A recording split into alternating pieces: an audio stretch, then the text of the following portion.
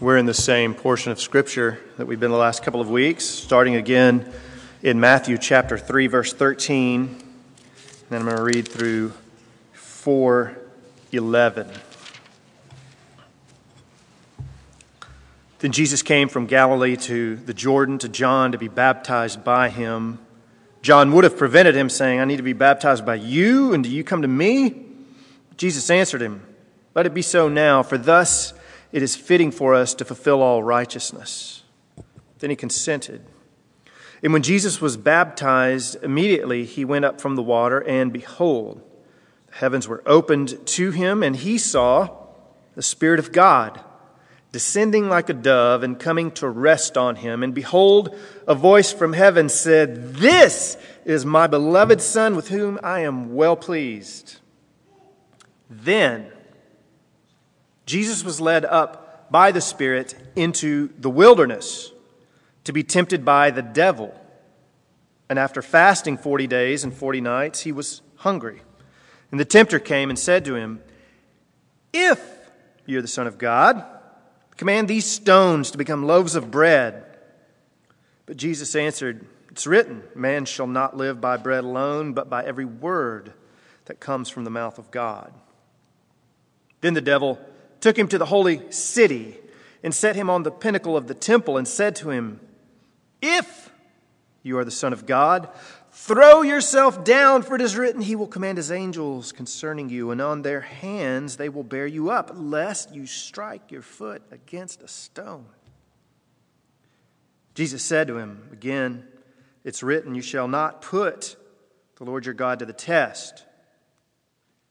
Again, the devil took him to a very high mountain and showed him all the kingdoms of the world and their glory. And he said to them, "All these I will give you if you will fall down and worship me." And Jesus said to him, "Begone, Satan, for it is written, you shall worship the Lord your God, and him only shall you serve." And the devil left him, and behold, angels came and were ministering to him. This ends the reading of God's word. Let's pray and ask for his help in these next few minutes.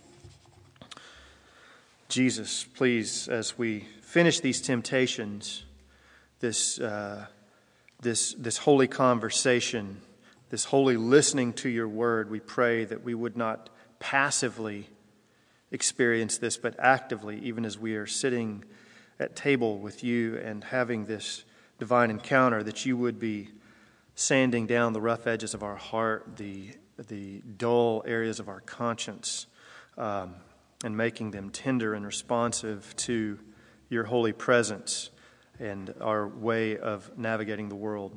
Help me to do this. This is a sermon I need to hear as much as preach, and I pray that you would be with us all, that we might be the kind of people who truly reflect your presence and your care for the world in a way that is genuinely godly. But we can't do this by our own effort or our own conjuring. Rather, we need you to gift us with this, and we need your help even to receive the gift. And so we ask all of this by your help. Battle for us this day against the world, the flesh in us, and the devil. And it's in Jesus' name we pray. Amen.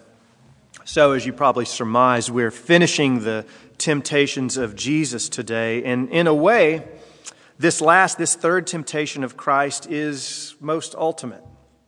It's perhaps most dire. It is, especially for Jesus, the most tempting.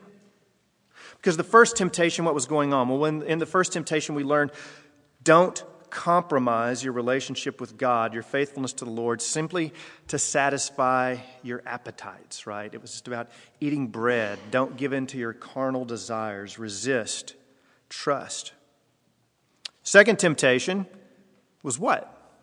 Don't test God to prove how blessed, how righteous, how super spiritual you are. All right? But if at the heart of those temptations is this kind of dark strain of being motivated by self-interest, look, what can you accomplish? What can you do? What can you receive? This last temptation, not so much. In fact, this third temptation pushes Jesus. It pushes us. It tempts us with this, can you refuse to do anything that will help other people? All right? Because you see, what's going on here in this temptation? Jesus is offered what? The kingdoms of the world. And what are kingdoms made of? It's not the focus is not so much on the gold, the silver, all that stuff. Kingdoms are made up of people. And these people are made in God's image. And then you think about, what was Jesus' mission? Who was Jesus? What was his task in coming to be with us, to dwell with us? Mark chapter 10 says that the Son of Man came not to be served as a king, but what? To serve and to give his life as a ransom for many. Jesus' whole thing was about loving and serving other people. Jesus came into the world compelled by love. Love to do what God sent him to do. Love of people. To save people. And think about it. Isn't it true? Love, at the end of the day, especially as a congregation that is gathered under the banner of Christ, that love is ultimately what matters. Love is what holds us together. Love is the bonds that we celebrate. It's the reason that we've shown up this morning, because we believe that God loves us. It's what keeps us together as a congregation, and as other Christians, we relate to them through the bonds of love. I mean, isn't it right? Like what the Beatles said, all you need is love, right? There's something that's actually true in that love is what's going to compel us. It's like that U2 lyric, and I know I'm dating myself with these references, but give me a break, man. There's that I don't even remember the song, but where Bono says, love is a temple. Love the higher law.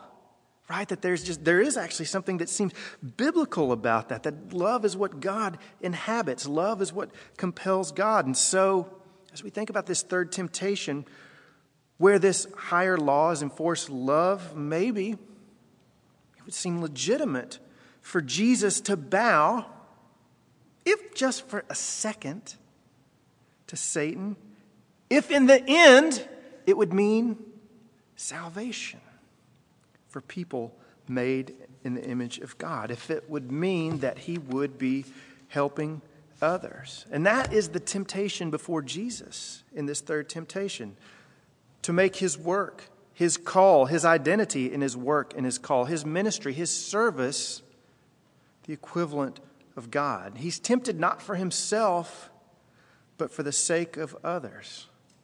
And that's what makes it most tempting for him. And I'd suggest that for a lot of us, that's why this kind of temptation would be most tempting for us as well, doing it for the sake of others. Because as Christians, we're going to undergo this same kind of temptation, that we want to see other people served. We want to see ministry succeed. We want to see good works flourish. And we'll be tempted sometimes, even compelled out of some kind of understanding of love, to make sure that gets done. To see those ends, those goals accomplished.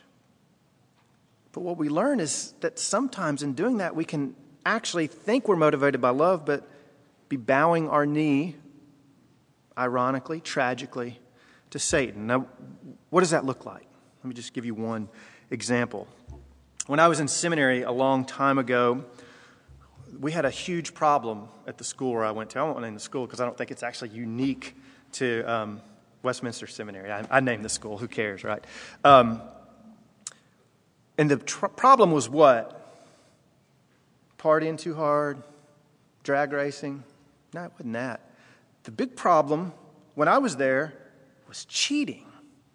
Cheating, man, that's like one of the commandments, right? That's like easy, no-brainer. You don't cheat. Why do you think that cheating was a problem at seminary, among seminary students, among people who were trained to go on campus to work, people who were trained to be pastors, missionaries, that they were basically stealing, right?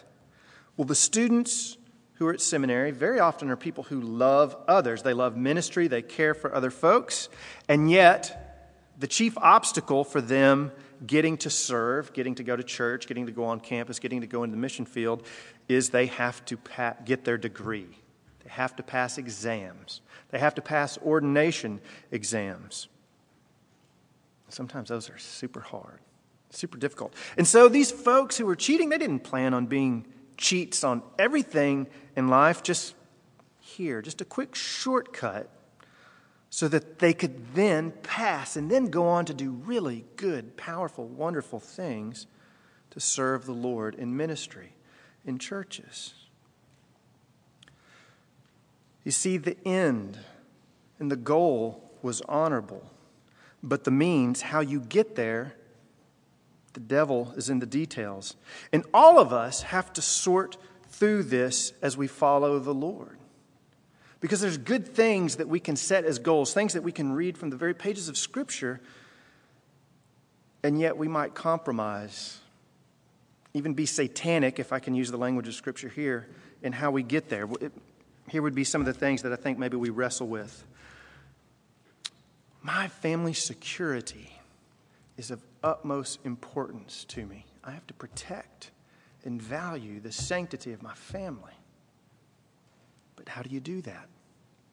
What do you kick to the side? What do you exclude so that you can make your family like your kingdom? And of course, we're told in Scripture, love, cherish, protect, serve your family. Or this is one, maybe I'm just preaching to myself, my children's education is so important. I want them to succeed. I want them to use the intellectual gifts that God's given them. And yet, sometimes I'm at least more concerned that they're doing well in school and doing all they can than I'm worried about them being holy and happy in Christ.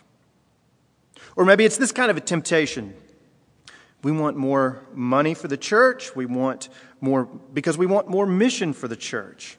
And that's right, and that's good, and that's wonderful. But how you get there makes all the difference in the world. All of these things that I've mentioned, and I think hopefully, as the Holy Spirit's working on you, you're doing this kind of, things are coming up in your mind as well. All of these things are good. And they can be beautiful and right and even God ordained and blessed. But how you strive for them makes all the difference in the world. How you do them matters as much as doing them in the long run. Now let me make it maybe a little bit more personal. Clearer maybe, messier maybe, we'll see. We know as Christians that we are to lead with love. That's not up for debate. That should be something that we all have tattooed on our soul, right? That we are compelled by love. That we are to be compelled in our relationships with one another. Our desire to serve other folks with love. That love is the hub of a Christian existence. Like we could very legitimately say, and I know that Eric has said this, and maybe I've said this before, that if you want to answer the question, why is there something instead of nothing? The Christian answer is love. That God loved, that God extended this affection that He had for Himself outside of Himself in such a way that now there is something instead of nothing. He created as an expression of this affection that He had. That love, it really is at the center of the Christian God, and love is at the center of the Christian experience. And so much so that we could begin to tell ourselves that love always is the will of God in our actions, in our decision making. In a sense, that is a very Christian idea. But saying that love always is the will of God, in a sense, and hang with me here, is being questioned by this temptation, or at least it's challenging. What do you mean by love, right? See, while it's true that an act of love is an act of God, there are acts, there are things done, we think in love, that are finally demonic if they are not controlled by a higher love. And let me give you an example, and this is something that, again, can be unfortunately uncommon, and not in liberal churches and not out in the world in just regular, plain vanilla PCA churches. Adulterous lust, for example, can be justified on the principle of a certain kind of love. Someone will say, you know what, I've been married for so long and I am so unhappy, and what God wants for me is to be happy. He wants me to be happy, and I'm not happy. And I need to get out of this relationship. I know it's been 15 years, and I know I said these things, but God divorced Israel. right? There's just this kind of reasoning, this rationale. And very often we feel that pull as we hear people saying that, saying, yeah, I know it's wrong, but it seems like God does want you to be happy. And so we will just excuse things that really on their face should be wrong, should be challenged. Or there's a kind of what one commentator calls a lethal liberation. And I think this is you're going to hear, I don't know that you'll hear, I hope this will probably be the only sermon you hear, but I'm sure there's a lot of sermons being preached today on freedom, right? And that's a great and biblical concept, but when we talk about freedom, it has to be anchored in the Bible. But there can be a kind of lethal liberation that's seen as loving, where folks are told, out of affection, out of concern for them, to do what makes them feel most authentically them. Right? Find the truest, deep down version of yourself and let that flag fly. And we're just going to affirm that. And so what we do is very often we just give this tacit agreement to people just being greedy, selfish, self-interested, because that's their most authentic self. And we just want to give a thumbs up on it. Or at least we don't want to get in the way, and maybe they're going overboard. And obviously this can spread out into the realm, as we've already mentioned, of sexual immorality as well. That we confuse a certain kind of love with a certain kind of happiness. And see, any and all these things, and we could continue to list, can be done or condoned out of a kind of love for others. And very often what we confuse for love is just an unwillingness to say no, or I'm not sure, or I don't think so. And I'm as guilty. I'm not pointing fingers. I'm just admitting this is a struggle for me as much as anyone. But you see, none of these or anything like that are biblical acts of love in their depth, nor, this is the key, do they actually help people.